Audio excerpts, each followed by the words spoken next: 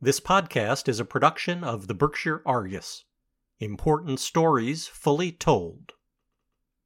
Hi, I'm Matt Tannenbaum, and I am the bookseller here in Lenox, and have been here since 1976. If you can count that number of years, it's 47, so I'm in the middle of my 48th year.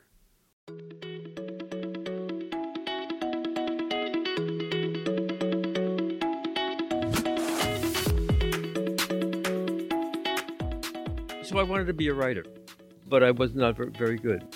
Thankfully, I didn't write any poetry. I didn't know who I was losing to Amazon because they didn't come in anymore. I didn't see them. I'm supporting you. I'm providing these books that you want and need and should have in your life.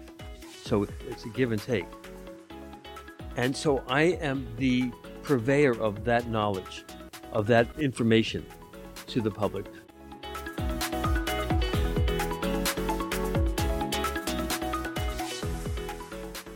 Hi, everyone. This is Bill Shine from the Berkshire Argus. It's been nearly 50 years since Matt Tannenbaum purchased the Bookstore in Lenox, tucked away on Housatonic Street, just a stone's throw from other storied Berkshire's venues like Tanglewood and Shakespeare and Company, and little changed over the decades that he's owned and managed it, but for the addition of a small wine bar that's open all day. Both bookstore and bookseller exude beatnik energy and vibe, but that description doesn't do either justice. In this podcast episode, Tannenbaum talks about losing his Vietnam-era draft deferment, joining the Navy, where a fellow seaman introduced him to the work of Henry Miller and other writers, learning the bookselling trade at the storied Gotham Book Mart in New York City, and his mid-1970s arrival in the Berkshires with dreams of being a writer. He describes how he came to buy the bookstore in 1976 with a handshake deal, his brushes with literary figures like J.D. Salinger and Anais Nin, and many more stories about the writers and readers who have long patronized his shop for the personal service and sense of community, something that survived despite the onslaught over the years from discount behemoths like Barnes & Noble and Amazon.com. Tannenbaum is a nonstop storyteller whose own story, at least in part, is told in the documentary Hello, Bookstore, filmed over the course of a year that included the arrival of COVID lockdowns and a financial crisis that nearly forced him to close. But a GoFundMe campaign in the summer of 2020 raised $60,000 in just 24 hours, meeting its original goal and continuing on to raise $125,000 from more than 1,200 donors. The success of that Save the Bookstore campaign was a testament to the value of a small bookstore in the community and the relationships Tannenbaum has nurtured over nearly a half-century in business. Aside from the funds raised, it's the comments left by the bookstore's friends and supporters that make clear its importance to many in the Berkshires and beyond. One patron donated $35 and wrote, "The bookstore is not only a wonderful place to buy books, it is a community center where you are welcomed with open arms even if you are a stranger, but won't be one for very long." Another wrote, "Everything that was great and good about the 60s is here in this dude and in this store." Tannenbaum will soon turn 78 years old, so we also spoke about a coming transition of the business to one of his daughters and his plan to continue to hang around the bookstore and continue his conversations with friends and customers that began decades ago. A free screening of the documentary and a post-film talkback with Tannenbaum and director Adam Zaks will be held at Mason Library in Great Barrington on Saturday, February 3rd at 7 o'clock, with doors opening at 6:30 for snacks and wine. One technical note. Tannenbaum and I spoke last week in his cramped back office at the bookstore, where the heating system came on repeatedly with a roar, creating some background noise that you may notice in the recording, despite best efforts at audio cleanup wizardry. I like to think it gives the recording some of that informal beatnik vibe, but that may just be a rationalization for my mistakes. This conversation with Matt Tannenbaum runs just under an hour. All right. Who are you? Hi, I'm Matt Tannenbaum, and I am the bookseller here in Lenox, and have been here since 1976. If you can count that number of years, it's 47, so I'm in the middle of my 48th year or at the end of toward the end of my 48th. No, I don't want to say the end. Right, I'm right in the middle of my 47th year. We're going to begin the 48th year. What's the anniversary date? April Fool's Day. I bought the bookstore on April Fool's Day, and I thought that was so appropriate. Not that the whole thing's been a joke, but that I do like to tell jokes. And 10 days later, on the 11th of April, I turned 30. So that was the beginning of my grown-up life, my adult life, my life here in the Berkshires. I had come to the Berkshires a year before, back in the winter of 1975. I had come from the Washington, D.C. area, where middle of February, it was beginning spring. So I got here, and there were like 6 more months of winter that year. What did I choose? And had you spent time here before? I have friends who lived here in the Berkshires at the time. I had 3 friends who were artists who actually kidnapped me one day in Brooklyn. I was in Brooklyn for a wedding. I came up from D.C., and Mike found me. And he said, instead of going back home, I'm taking you to the Berkshires. And Mike Ansell is an artist and a photographer living in L.A. now. Alan Silverstein, who worked for CET for many, many years, and who was also an artist. And Jim Youngerman, who was an artist and was still living here in the Berkshires. Al died about 10 years ago. And these 3 guys invited me up. They sat me down on their kitchen table and said, listen, you're getting old. You're like maybe 28 years old. It's time you thought about retiring. Because I was working at this job in Washington. I was the small press buyer for a small independent distributor, book distributor, RPM distributors. And they were all artists. And they said, and you're the writer. Come up here and live up here and live with us. And so I did. I quit my job. And I like to say that I quit my job so I could finish reading Thomas Pynchon's novel Gravity's Rainbow, which I had started when it first came out in 1973.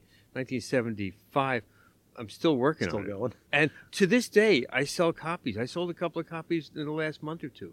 And I warned people that it could take a couple of years to read this. But it's so good. I really enjoyed it. And the main character, I'm getting way off from my history now, but the main character in Gravity's Rainbow is from Pittsfield. His name is Tyrone Slothrop, and he's from Pittsfield, Massachusetts, and he's in England. I'm not going to give away too much of the plot, but wherever he goes on his conquests, a V-2 rocket happens to land there right after. So the government is interested in following Tyrone Slothrop around.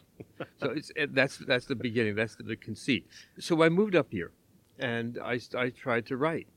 The guys had their studios in the house where we were living, and I had a desk, and I had no computer. There was no computers in 1975, or I didn't have one, and pencil and paper. And I started writing stories, and they were terrible. And I had no idea what I was doing, Bill. What kind of stories? What were the topics? I was writing about young people in community. I think my model was Ann Beatty's books, her short stories and her novel. Ann Beatty was a woman I knew in college, and actually her books weren't out yet. So I don't know where I was getting this idea from. But I remember that I had a place called The Point, and that's where this was all happening, The Point. It didn't have a name, it was just The Point. But I didn't get very far in it. And I didn't have any training in writing. I didn't have any sense of what publishing was about. I did because I worked at the Gotham Book Mart in New York City before that. And I worked in, as I say, a wholesaler. So I knew about books, but I didn't know about how to get a manuscript to a publisher. I actually did submit a story when I lived in Brooklyn years before. I submitted a story to the New Yorker magazine, the first story I ever wrote, called The 104. It was about the bust in Upper Manhattan, west side of Manhattan. And I got a rejection letter. And do you know anything about the New Yorker rejection letters? I sure do. Is there a number or a letter at the bottom of the page? I don't know. Well, my rejection letter had either a number, like number 2, or letter B at the bottom of the page. And I got the rejection. I said, well, it's rejected. What does this mean? It's on file. It's in a certain file that they're going to keep. So I'm going to keep writing, Many years later, I read Brendan Gill's book, Here at the New Yorker, in which he describes the creation of that rejection letter. And in the linotype machine, a letter slipped out onto the page, it didn't mean a thing. Just gave you something to think about. It did. And they realized, oh, this is very cool. We'll leave that. So I wanted to be a writer, but I was not very good. Thankfully, I didn't write any poetry. I didn't write any poems at all. Come on, early poetry of any writer is always outstanding. It's their best work. So, yeah, that's where my best work is. It never happened. So about a year later, in January of 1976, I found out that this bookstore, David Silverstein's bookstore, which I had used to sell books to when I was the wholesaler down in Washington. And I used to buy their books because Bookstore had a press, Bookstore Press. David Silverstein, the owner of the store, and his partner in publishing, Jerry Hausman, who was a poet, they had created the Bookstore Press. They put out a couple of anthologies. They reprinted children's books, a couple of children's books by Maurice Sendak. I think they are the ones who published Ray Brock's books on woodworking for kids. Ray Brock being Alice's husband, or former husband at the time. So I knew about the bookstore, and I found out it was for sale. So I called this guy, David Silverstein, because we had never met. The one time I had come up to Lenox, because I was living in New Marlboro when I first got here. I came up to Lenox, and the bookstore at that time was down on the corner of Housatonic Street. And it was a cute little place with a wood stove and, some books. Not an operation like what he eventually created when he moved down here. It was smaller than this space here? Much smaller, yeah. It's where Shots Cafe is now. And so I called David, and I don't know if he had heard about me or knew about me. I don't know. He said, I'll be at the Cherry Orchard Cafe on Sunday for a poetry reading. The women's group at that time, there was a Sunday night, January, it was late January, I think. Women, mothers, daughters, and grandmothers were going to read poetry at the Cherry Orchard Cafe, right in the middle of West Stockbridge. So we met, we talked for a few minutes, shook hands, made the deal. I had a partner at that time who was the head of the company down in Rockville. And he had told me when I left, he said, if you're ever interested in doing anything more in publishing or in anything about books, let me know. So we became partners. So you're business partners in the acquisition of the bookstore, yeah. That didn't last. That lasted almost a whole year.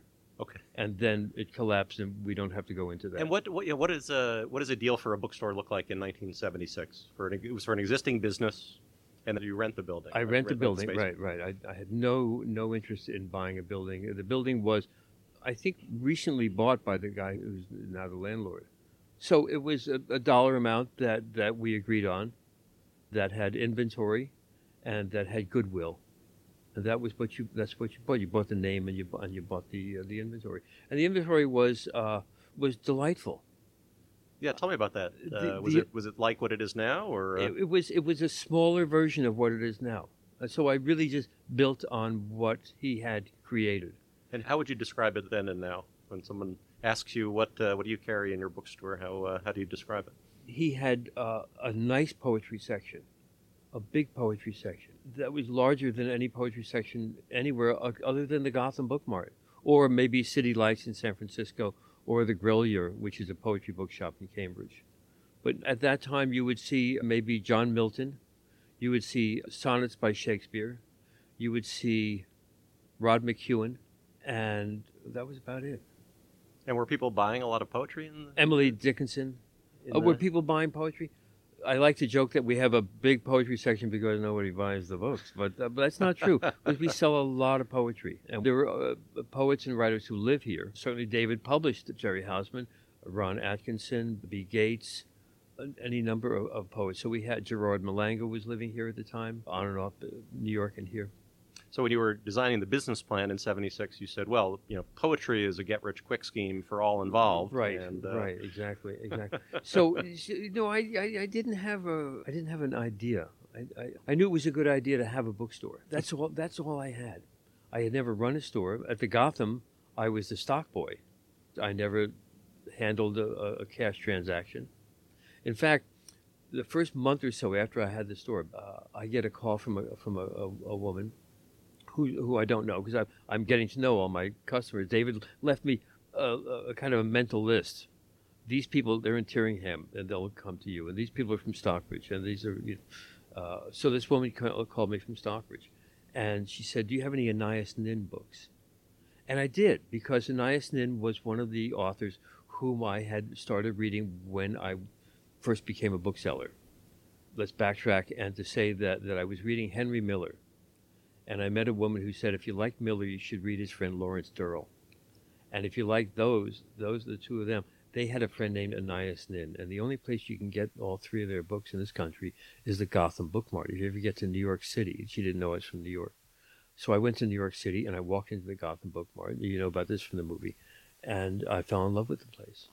So this woman calls and says, "Do you have an Anais Nin?" I actually have photos of Anais Nin at a book party at the Gotham Book Mart. Yeah, I read about that in your book about your years there. Yeah. And that when she turned toward you, I tell that story, right? Yeah, when right. you were going to take the first picture, you were so shocked and alarmed that you dropped the camera. And, I dropped it, I didn't drop it on the floor, but I dropped it from my neck and walked away, and then realized, oh, this is what some people can do. They can carry on a conversation and be photographed at the same time. This is my first brush with fame, I guess. So she said, "Do you have any Anais Nin?" I said, "Sure." And I put a couple of aside. And when she came to see me later that day, she said, "Do you have any others?" And I had more. And I'll take all those. And then she bought a couple of other books, and I can't remember what they were. And Bill, the total of the charge was $43 and change. I couldn't look her in the face. I couldn't look her in the eye. It was so much money. That was my first go at that kind of a realization that I'm not going to make a fortune, but people will spend that kind of money for a book. Over the years, it's taken me a while to appreciate what people, other than who I am, how much people appreciate a bookstore, and how much they'll spend, how many dollars they'll spend on books. Now, in the early days, we also had a lot of people here who didn't have a lot of money. I didn't have a lot of money, and people didn't have a lot of money, especially writers, people who were part-time writers and had day jobs and were just struggling to get by. I remember one guy who I would invite to our book parties, and he would say, "I don't have enough money to buy a book." And I would say, "Well, you come in anyway, and I'll give you a book, and you can return it to me." So just so the author knows that the book is going out. And we don't have that anymore. That has changed. Right now, books are very high priced. So a hardcover novel is $30, $28 and $30. A biography or a history book is $35, $40, $42. Barbara Streisand's book is $47. explain for people the economics of the book business. I mean, typically the wholesale price is 50% of that. Is less than 50, a little less than 50%. It used to be just 40%. It's risen over the years, so we can get closer to 50%. And then of course you had all the competition from your discount places and the Barnes & Noble and Borders and Walden, and then of course Amazon. Describe that trajectory too, sort of how the evolution of the business here absorbed those changes. When Barnes & Noble decided to open in Pittsfield, I got a couple of responses. So I had people actually come in and say, "I'm never going to that place. Okay. I'm always going to support you. I'm always going to buy my books from you." I don't think they use the word support, but we can talk about that, because that always kind of rankled me that you're going to support me. Honey, I'm supporting you. I'm providing these books that you want and need and should have in your life. So it's a give and take. The support, it was always funny for me to hear that. But so one customer came in and said to me, "Oh, hey, did you hear that Barnes & Noble is opening in Pittsfield?" And I said, "Yes, I had heard that." And she said, "You don't understand. It's the place where everybody in New York meets. It's like on the Upper West Side. It's like the cool place." I know that one on 82nd Street and Broadway. Is it still there? I don't know. I don't know. Yeah. I know from years ago, though, when I lived in that neighborhood. Right. And there was a New Yorker bookshop there up on 88th Street and Broadway that probably went out of business. And Shakespeare and Company was up there, and they all went out of business because of Barnes & Noble. So this woman says, "Barnes & Noble is the place to meet." So a few weeks later, she comes in again, and I said, "Well, how is Barnes & Noble?" She said, The only people who were there were like my neighbors from Pittsfield. It was not the New York crowd that she expected to see in Pittsfield Barnes and Noble. This is no dig on Pittsfield people. It's a different crowd. But it's a different. And then when Amazon reared its ugly head, I was caught off stride like everybody. And then I would hear people who say, it's convenient. And then one came first. Either the price came first or convenience came first. I think maybe it was the price because it was discount, because that was the big selling point. Yeah, and just for context, I mean, Amazon will sell bestsellers at 40% off. Right. And that's a substantial difference. Yeah, that's what the old loss leader was. If they sell that, then you're going to be on their site. You're going to get another book that's not going to be 40% off, and that's where they'll make their money. But of course, that's not what they were doing. They were just trying to get information. Nobody knew that. That was right. The long-term plan was books were just the foot in the door. Right. And then Amazon. I don't know what ever happened with the Amazon bookstore. I don't know. About 5-10 years ago, they started putting out physical bookstores. Remember this? It probably didn't do well. I think they opened one in Seattle. They opened one experiment. Yeah, as an experiment. And what I heard about it was that the books were so configured for the algorithm. So, like, this shelf is for books for women who are thinking about getting divorced if they're between the ages of 32 and 35 and they have 1 or 2 children. Oh, wait, I'm pretty sure I saw that label on a section your store. Pretty quickly I realized that there was no way to compete with that.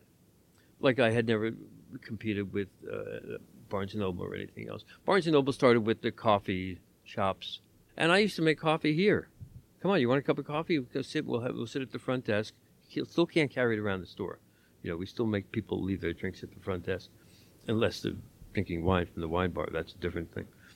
So I understood that that's what they were doing. They were copying and having big overstuffed chairs.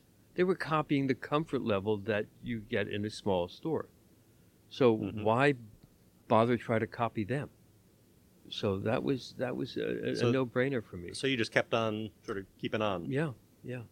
One day, I remember some years ago, I didn't know who I was losing to Amazon because they didn't come in anymore. I didn't see them. I don't keep track. One day I saw a guy on the street. I said, hey. And just as I was about to say, I haven't seen you, I realized that he's been buying. And I said to him, hey, I want you to come in. I got a bill for you for all the books you haven't been buying from me. And you know, he's never come back. Yeah. I imagine a lot of folks grapple with that, just the economic reality of finding things less expensively elsewhere, you know, at cross purposes with their you know, the value they get out of a place like this and the community here. People are appreciative of what we have, of what they get. I did have a number of people for those first couple of years, people who would walk in and sigh and say, oh, we used to have a bookstore like this in my town. And I just kept my mouth shut because I wasn't going to say, well, you didn't go in and support it. You didn't go in and keep buying there. You went and got books from the discount place, and now your town is deserted because the hardware store is gone, the shoe store is gone, and the bookstore is gone. And even the grocery store is gone. Now you have a convenience store at a gas station or something like this. And so you see this is happening all over the country. So what's the magic here? Is it a combination of this type of community in the Berkshires? Is it your book selling skills? Certainly who we have here. So let's say you order a book that I don't have, that maybe I didn't even know about. And depending on how much I know about you, I'm going to get a couple of extra copies of that book because you're teaching me what people in the community want. So we just had an example a minute ago where Renzo came in and said, how soon can we get such and such a book? I said, well, it's on order for one customer, and I put another one on just in case. So there's that. It's the curation is what it's really all about. It's the fact that I have my experience, my now almost over 50 years worth of experience, and my knowledge of who the publishers are, and my knowledge of what the mood of the customer is, and what the mood of the community. I'm looking for some subject, or I'm feeling down about something. Pardon me. What have you got for me? I've had a couple of people come in and tell me that their therapists suggested they come and see me. And what insurance do you take? I'm not indemnified, or I am indemnified. I never knew what that word meant. So it's a combination, but it's mostly the curation. And it's also the sight lines. This was something that I came to realize that David Silverstein had done, the way he set the store up. The middle of the store is all flat. So you can see to the end of the store, and you're not bottled in. And you're not, over the years I've had people say, oh, we should have a stack of books and such and such. Actually, one of the industry slogans is, stack 'em high and watch 'em fly. Stack 'em high and watch 'em fly. I'm disgusted by that. So I have, especially in the hardcovers, the front two tables, the hardcover fiction and nonfiction, one copy each. And people constantly say, I'm taking your display copy. No, that's for you, and I will replace it. But I don't want a stack of books. And the more room I have, because I don't have stacks, the more titles I have. So let me share two quotes with you, both from you. One from the movie. It was a great moment where you were talking to someone at your front desk there, and you said very mischievously, was the way I wrote it in my notes here. You said you saw somebody looking at something in the store, and you said, as you rubbed your hands together, you said, "There's a book for everyone." And then there was another great moment in the book that you wrote about your time at Gotham Book Mart with Frances. How do you pronounce her last name? Stella. Stella. And something that she told you: always bring the customer with you back to the shelf when he or she asks for a book which you don't think you have in stock. Especially that's right. Especially if you know you don't have it. Your customer is bound to see something else along the way. And as well as I am bound to see something along the way. So if the customer is glued onto that's what she or he wants, and they're thinking about it, on the way I'm walking by all the other books that I can think of that they might want to get. So yeah, that's a lot of fun. I try to tell the people who work here to do that. So you always bring the customer back, and you have a relationship with a customer. I think, what is it? It's a transactional relationship or a relational relationship. There are these buzzwords, but I try to be with the customer, and I try to look at the transaction from the customer's point of view. You come in here, and you now have the status because you're the customer. You're the one who I'm here to serve. And I have the status, of course, because I'm the guy who knows allegedly about every book in the store. And I'll tell you another secret that won't be a secret after this, that when I can describe a book, when I can maybe relate a narrative or a section of the book to someone, have you read every book in this store? And it feels like I have. I had a customer a few weeks ago. A couple came in, and it was in January, and they saw the wine bar, and they said, "Oh, it's dry January. I'm not drinking. I would love to have a drink at your bar, though." So I had her husband go out and buy a bottle of non-alcoholic wine, and poured her a glass, and she sat in the poetry section. Poetry's on one side in that room, and psychology and philosophy and religion and yoga and Eastern and all the things you need to read when you're getting ready to write some poetry. Right. Exactly. So she was sitting in the chair. So I went over after a little while. I said, how you doing? And she said, "This is the most marvelous afternoon I've spent, I can't remember when, having a glass of non-alcoholic wine. I feel like I'm having a glass of wine. And I'm sitting in your bookstore. I'm surrounded by these books. And I feel like I've read every one of them because I'm surrounded by them." That's just a lovely, lovely moment that she really was grokking it all. And so how much reading do you actually get to do? I read a little bit every day. I might read a new book every day. I might pick up, depending on where I am when I'm getting ready to go to bed or after supper, go into the living room and look around. There is maybe a stack of books on the table of new books that I haven't looked at yet. or a book on the shelf and something. I'd love to read that paragraph again about such and such, and maybe I'll read a couple of chapters of a book, and then I look at the clock, and it's like 11:30, and what happened there, and then one of the things I like to do now, besides read before bedtime, before going to sleep, is read in the morning. Is get up in the morning, and especially when Carol's not here, there's 4, 5, 6 books on the bed.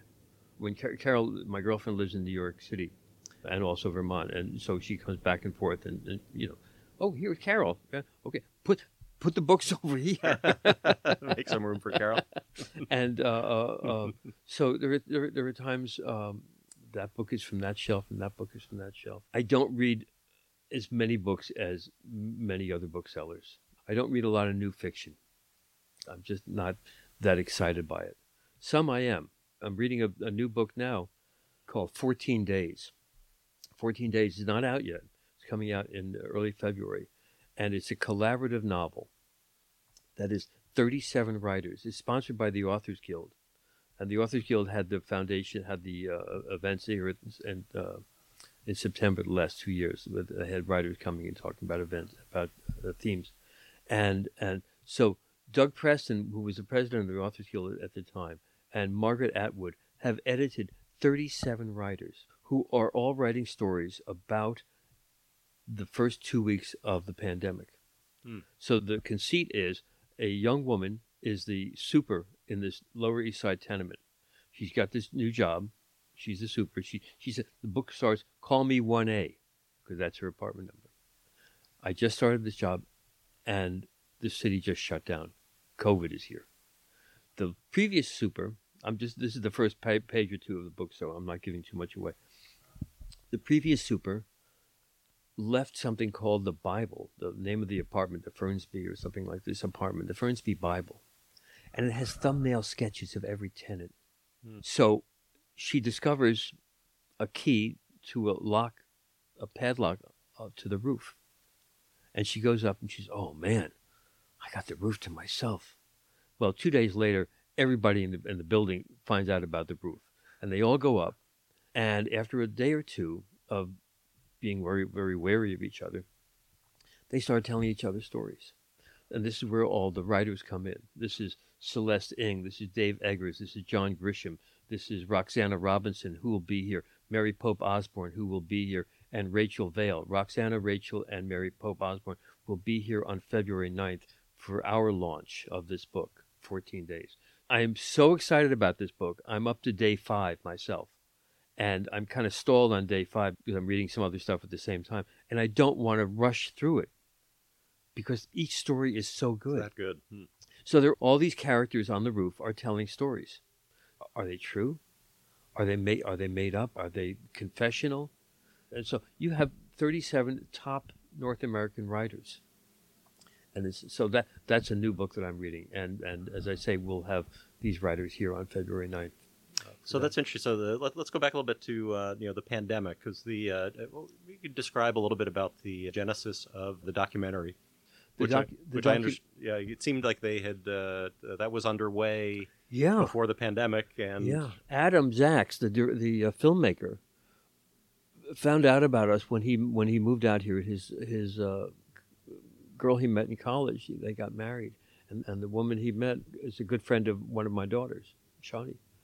So Melissa brought Adam to Lenox, and Adam walked in the bookstore, and he said, I thought it would just be, another bookstore. I like bookstores. I was an English major, And he said, wow, this is different. It's curated differently.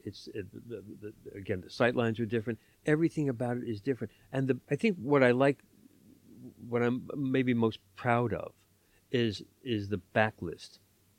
So let's say you walk into a Barnes & Noble or any kind of big city store. Kurt Vonnegut, you have Slaughterhouse-Five and Cat's Cradle, right? Well, I have like all of Vonnegut because he's or Ursula Hedgie, who was very popular maybe 30 years ago with, I can't remember the name of her book. Oh, I just had it in my hand this morning. But I have like 2 or 3 others of hers as well, because those people who read her when maybe back then we'll find her on the shelf and say, I didn't know she had written this. And so I am the purveyor of that knowledge, of that information to the public. So this is what Adam discovered. And at one point he said to me, actually he said to my children, because he knew them well, do you think your dad would mind if I made a movie about him? Oh, he's such a ham. Go for it, man. So he said to me, if you're not going to write any more of those stories, like in the book about the Gotham, let me film you telling them. I studied film in school. I'd like to make a film. So he put a mic on me, and he said, I'm going to do it in 4 chapters, 4 seasons. I'll start in the fall. This was in the summer of 2019, he said this to me. And we started in the fall. He did one shoot, and then he went back to L.A., where he was living. Then he came back in the winter when we had snow on the ground. He checked the weather, I guess. We had snow on the ground. So we filmed again. And then, of course, COVID came in the spring for the 3rd segment. So they moved back here. And he came in maybe a little more often. And nothing was scripted. The only thing was every once in a while he would ask me to recite a poem. Or, can you tell me that story about that such and such? But nothing was, I didn't know what was going to happen. I think I have a lot of different costumes in the movie because it was not, there was no continuity involved. No, it was interesting to see the way that it was put together and the back and forth between pre-COVID and during COVID. Yeah, because he knew that COVID was going to change everything, but he didn't want to make a COVID movie. But it was sitting there. And so one of my takeaways from the film, which there were many, was you were probably a little more conservative about reopening than other shops in Lenox. My first grandchild was coming along. There were no vaccines. There's no way I was going to open. We're a mainstay in the town. I understand that. But there was no way I was going to risk the health of myself and my workers. So we just stayed close. And then when we decided to open, I knew I'd have to eventually, the vaccines were coming along and the next summer, the following summer was going to come. And I thought, well, I better open. And I looked at the calendar and I said, okay, June. And we might as well pick June 16th because it's Bloomsday, because it's the most famous literary day on the calendar. But then I would start telling people that I wasn't opening until I could make sure that every book in the store had a happy ending. I was going through the whole stock. So what was that day like when you reopened? That was a lot of fun. That was Did you have some things planned? No, just regular day. Just a regular day, and just enjoying people, and having people come in. And we had some press coverage on it too, and that was good. So let's go back just a little bit. I want to just get a little backstory on your trajectory through the Navy I was in the Navy because I had flunked out of I didn't flunk out of college, but I didn't finish on time. I had become the sports editor, then the managing editor, and then the editor-in-chief of the college newspaper. Okay. Where were you in school? American University in Washington, D.C. Okay. So 1967, 1968. There was a lot to cover on campus. And I had discovered this world of journalism. And I learned how to write a little bit. And I learned how to put a newspaper together. And I had a great community of editors working with me and staff working with me. And, Bill, I forgot to go to school. I forgot to go to class. I just, I was not interested in my classwork. And so I didn't graduate. And I got a notice from the provost that I didn't have enough credits to graduate. And I went to see him, and he said, I said, can you help me out here? And I remember very distinctly that he opened his desk drawer and pulled out a copy of the American University Eagle, of which I was the editor, and the editorial demanding that the administration not interfere with the academics. And he said, "You're," and I was, and so I didn't graduate. I lost my deferment. I lost the job that I had planned to be a school teacher to stay out of the military, and so I got drafted. I decided to join the Navy to stay out of harm's way. And after 6 months of a 4-year hitch, I realized I couldn't do this any longer, and I convinced the authorities that I was not suited for military service. And that was my first acting.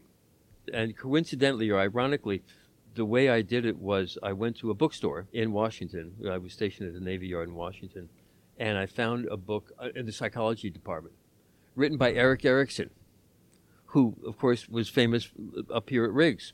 Mm-hmm. And so I used Erickson's whatever he said, and I was able to convince the authorities that this was not for me. I'm not for them. They're not for me, and I'm not for them.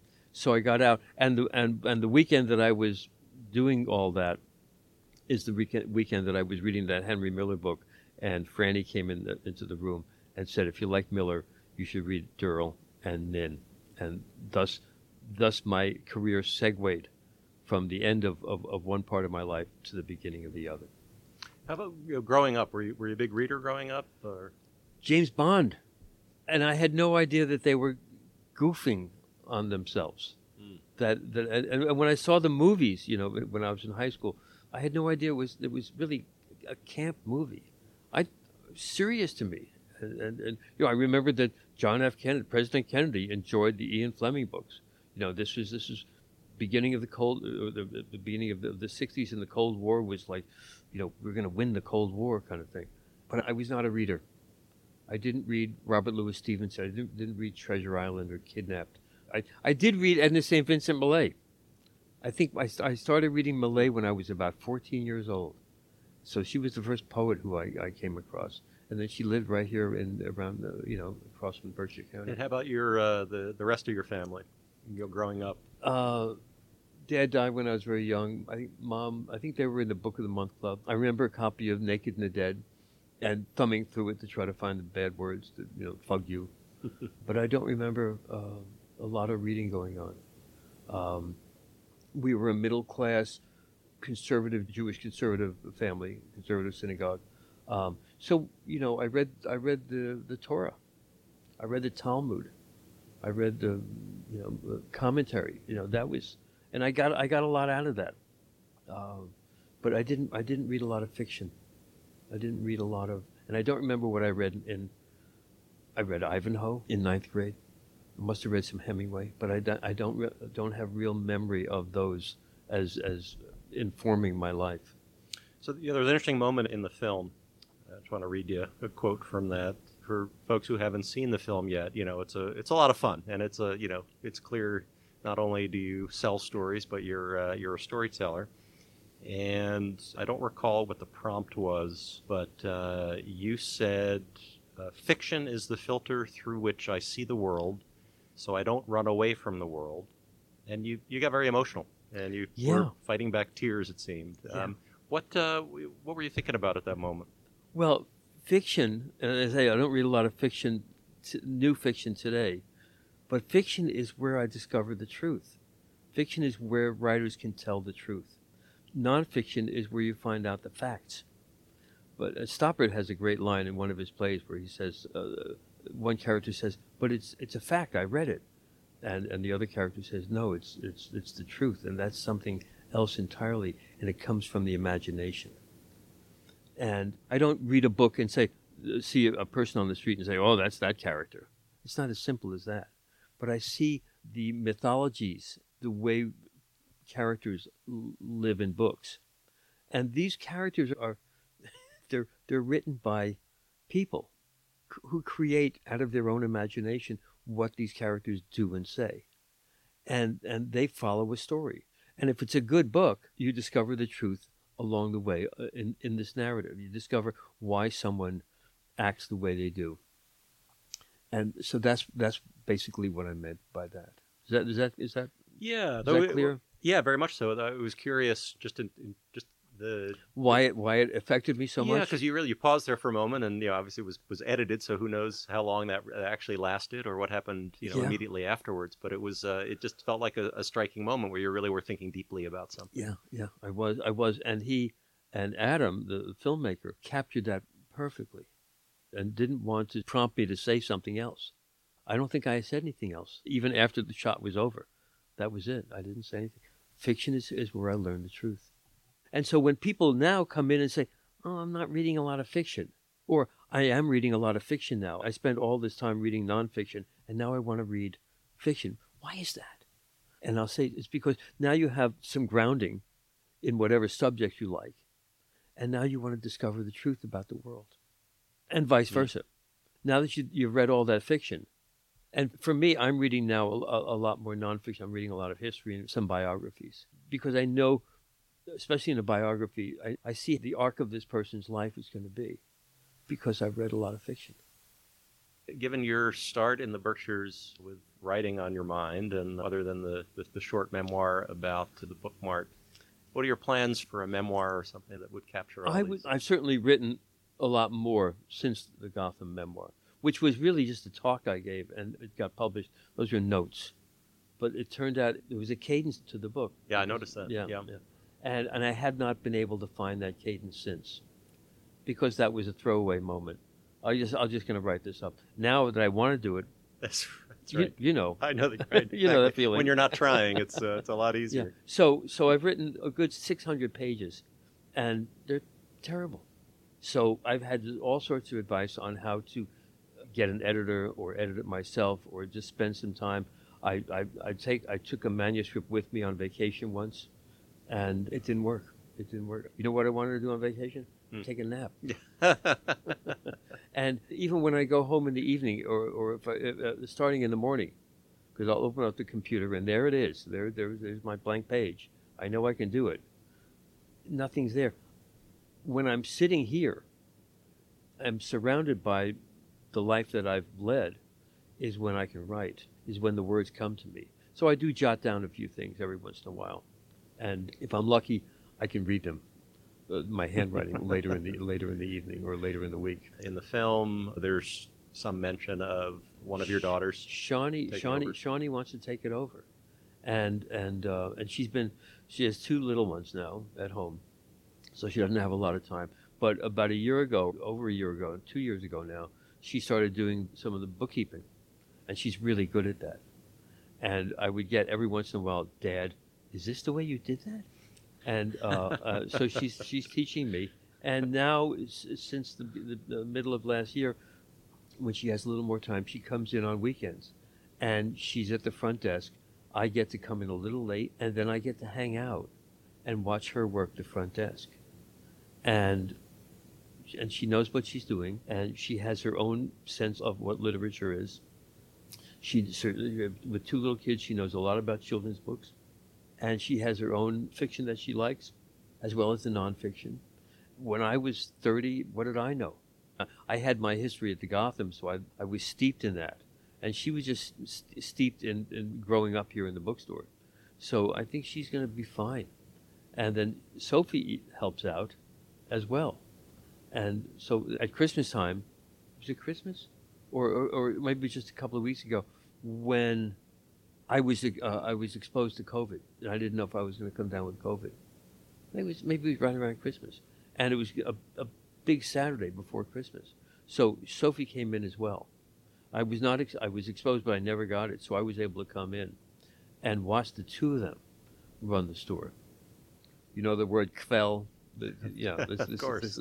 This was a quelling moment. Well, yeah, it's interesting you mentioned the bookkeeping. There was a moment also in the film where somebody was there to help with some technology, I think. It was Charlie who said, "Couldn't you download all these invoices?" Right, yeah. And then you said, and I wrote this down, "There is conceivably a better way to run a business than the way I do." So does Shawnee have some ideas of things that she would want to do differently? Yeah, absolutely. Yeah. So the computer is this magical instrument that I use. 1/1000th of it. I can maybe run an Excel program, but as far as spreadsheets, and I just don't know how to do that. But she does, and it gives me information. The point of sale program that we have now, we got in 2016. Before that, we had another point of sale program for maybe 5 or 10 years. That was an Apple program, because I only liked Macintosh computers. And they didn't make one that works with the publishing industry. So I finally had to get rid of that. But before that, it was all by hand. And to this day, I retain information that is not in the computer. One of the ways I learned about books was what David, my predecessor, told me. He said, you can have accounts with publishers, but you want to go to the wholesaler down in New York. And David was originally from New York City, and I knew New York City, and there was a wholesaler on West 10th Street in the Village, a city block long warehouse, and all the books were arranged by publisher, and we had mimeographed sheets with the names of the publishers and spaces for the books that people would special order or that I would want to replace on the mimeograph sheet in the order in which you would see them. My favorite example is somebody came in and asked me for a novel by Barbara Pym, P-Y-M. I'd never heard of a British writer. I knew the publisher was Dutton because I'd looked it up in Books in Print. And so I wrote her the title down under Dutton, and I knew where the Dutton bin was in the warehouse. And I went there, and again, this is before computers. So all the books were in the bin, alphabetical by author. So there was that Barbara Pym book, and there were like 3 or 4 others. So I bought those too. And my customer bought all of them. Yeah. And that's how I learned. So I went, it's like I went shopping before so people could come shopping. My wife once asked me around Christmas, she gave me a little list of people to buy books for. She says, could you find some books for these people? I said, I don't know how to do that. She looked at me. I said, oh, that's what I do. So just a couple more things I thought we'd talk about. This is fun, isn't it? Yeah, it's great. Yeah, it's great. Well, I mean, I think the one thing the film does very well is it kind of captures, what you clearly enjoy about being in the space every day, which is talking to people about books and about other things. Yeah. So actually, let me ask you about that. You noted in the book about the Gotham Book Mart that Frances, after she retired, after she sold the business, she still came downstairs every day. It seemed. Every day, right. So what's your plan for? That's exactly my plan. Yeah. That's exactly my plan. We have that rocking chair in the it's a glider. In the front, and Okay. that's where I plan to hold court, and at the bar, but I'll give up the office, but I'll be on hand for helping out. How did the bar come about? How long has that been Oh, there? the bar! Oh, that's a great story. The bar is, I didn't want to have coffee. At one point, I wanted to have a coffee shop, a coffee bar, but it didn't work out. So, 2009, I am in Prague, Czechoslovakia, Czech Republic, visiting my friend Jan Wiener. Jan Wiener was one of the first people I met when I got here in 1976. He was a Prague native, a soldier in World War II, had a horrendous war, a prisoner of war camp, escaped twice, eventually ended the war with the Czech wing of the RAF, came back to Czechoslovakia, was imprisoned by the Soviets when they took over, when the communist government took over in Czechoslovakia in 1948.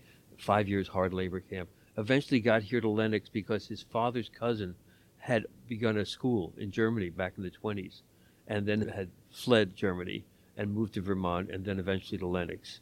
And the Windsor Mountain School was this great co-ed prep school. Every once in a while they have a reunion. I still see some of these people that have been coming since they closed down in 76. But Jan was here then and we met. And then he had this incredible life in Czechoslovakia before the war. He grew up in the cafe societies in the 20s and 30s. So I'm visiting him in the hospital because he'd had a stroke and he was dying. And I wanted to come back. I came back and I said, I'm going to make a wine bar in his honor. And that's why we did it. And we called it Get Lit because that was a good name. And it's been so much fun. And when is the wine bar open? How does that work? It is open as soon as we open in the morning. Yeah. It's sometimes we're here in the evenings, but it's open during the day. It's open all day. Our motto, tongue in cheek, is you can't drink all day unless you start in the morning. Okay. But we'll let you start whenever you get here. I like that. It's better, a little better than the old cliche about it's happy hour somewhere. Right. As they say in New Orleans, it's 7 a.m. somewhere. Right. So and we have lots of people who come for the bar. One of the reasons for our success in the last 10 years or so is the internet. Is people look us up. Certainly, we've gotten a lot of publicity from the movie and other mentions in newspapers and magazines. But online, New York and Boston, and we're that midpoint, or Boston and Buffalo, we're that midpoint. And so we get a lot of people, especially on weekends, all during the year, who come because they say, "What? Let's see where we can go. Let's see where we can meet up." Oh, Lenox, it's right in the middle, right? And look, what do they have there? Well, they have a bookstore. It has a wine bar. Let's go. And so people come in and they know about it. We've had bachelorette parties here. I had a book club from Connecticut who called me up a year later to say, we loved it so much. I mean, they would walk in. So I'm standing at the bar one Saturday afternoon. I just happened to be there. And I see a woman walk in and do a complete double take. Look at the books where she just walked in and then back at the bar. And she walked up to me and she said, "Seriously?" I said, "Yes." And all her friends came in. And a year later, they called to say, "We want to have dinner at your place." I said, "Well, I can't provide dinner, but you can bring dinner and I'll set up some tables in the bar room and I'll stay open that evening." And we have a great time. It's more having a great time. And then standing at the bar, I'm standing behind the bar. The poetry section is there. Whatever is there, whether it's a copy of the film or a copy of my book or a copy of Jan Wiener's book, we'll get the conversation going about books, and we'll sell more books. And that was my idea, was like, I'd like a glass of wine during the day or in the evening. I'd like to have a drink. Mm-hmm. And I'm going to talk to people anyway. Mm-hmm. It's not just a cashier 6 is open, come on down. It's, oh, look what the book you got. Do you know about such and such a book? And we'll do that at the bar. And then somebody else will say, "There's a bar here? Can I have a drink also?" At the end of the memoir about the Gotham bookmark, you wrote, you tell the story there of kind of how that launched you into this work and the serendipity here and there of whose paths you crossed and when and why. And you wrote, "Who knows what any of us might have become if our lives hadn't turned out the way they have." What would your life have turned out if you hadn't had those serendipitous moments? And what do you appreciate most about the way things have turned out? This is a question that comes up in my mind every once in a while, and my mind shuts it down right away. I have no idea what else. Some people say maybe a teacher. I could have been a teacher. I have no idea. But I'll tell you a funny story about the very last 2 pages or so of the book, which is just, as I say, the book was it was a talk I was giving. And I thought I would mention all these writers whose works I came across, from Louisa Alcott to Louis Zukowski, from A to Z. So the last 2 pages are just a list of names, right? Gene Shalit. I gave a copy of the book to Gene Shalit, and we're good friends. And he said to me, "I read your book, and I hurt my back picking up all the names you dropped."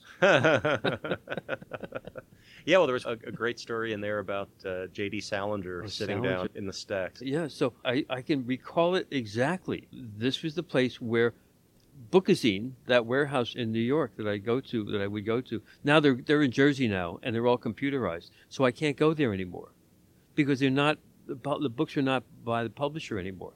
So.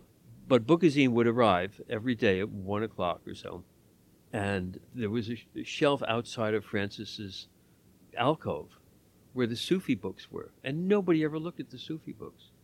And so that became the place where we would open up the boxes. And that was my job, to open the boxes. And one day this guy was sitting on the floor, and he had all the Sufi books, kind of like the books on my bed when Carol's not there. They were just scattered everywhere. And this guy and I had to work around him. And I'm not going to interfere with him because he's a customer, he's browsing. And a little later, I don't know where I went, he was not there anymore. And I'm standing right near there where I was. And Diane came back and told Andy, "Mr. Salinger left all his books here. Does he want me to mail them?" And Bill, I just found looking through my papers, the list of the Sufi books that he bought. Okay, so this is a list of a dozen or so books on October 27th, 1971. And so why was this typed up this way? I think I must have asked Diane, can you give me give me that list? Oh, that's great. That's great. Well, when all of his work is finally published that we haven't seen, there's going to be a short story in there about the guy shelving books who wouldn't leave me alone. I'll be 78 years old this spring, and Shawnee has these two little ones, so she can't come in every day, not till they're in, school age. So at least another 4 or 5 years. So come back and visit again. Of course, and good luck. I mean, you clearly hate spending time here, so it's going to be miserable for you. But I think you'll figure out a way to cope with it. It's just so much fun. In the mornings, I have about a 12 or 15-minute commute from Housatonic. And in the first few minutes every day, I think, what am I going to do today? What am I going to do? And then the second half of the commute, I realize I'm going to get interrupted all the time. I'm not going to get anything done. And I start laughing at myself. So I arrive every day in a very good mood because I don't have a lot of expectation. That's living in the moment, yes. That's great. Well, Matt, thanks. This has been a lot of fun. Good. Glad to hear more of your stories. Great, thank you. And come to the film on at the library. That was Matt Tannenbaum, longtime proprietor of the Bookstore in Lenox. Outside of his store, you can meet Matt at the free screening of Hello, Bookstore that will be held at Mason Library in Great Barrington on Saturday, February 3rd at 7 p.m., with doors open at 6:30 for free refreshments. Also on hand will be Adam Zaks, director of the documentary. The event marks the return of free monthly film screenings at Mason, which were suspended during the pandemic. They'll be held in the library's recently refreshed historic reading room, which you can read more about in an Argus story from last month called Mason Library's Beauty Day at berkshireargus.com. This is Bill Shine, and thanks for listening to the Berkshire Argus podcast.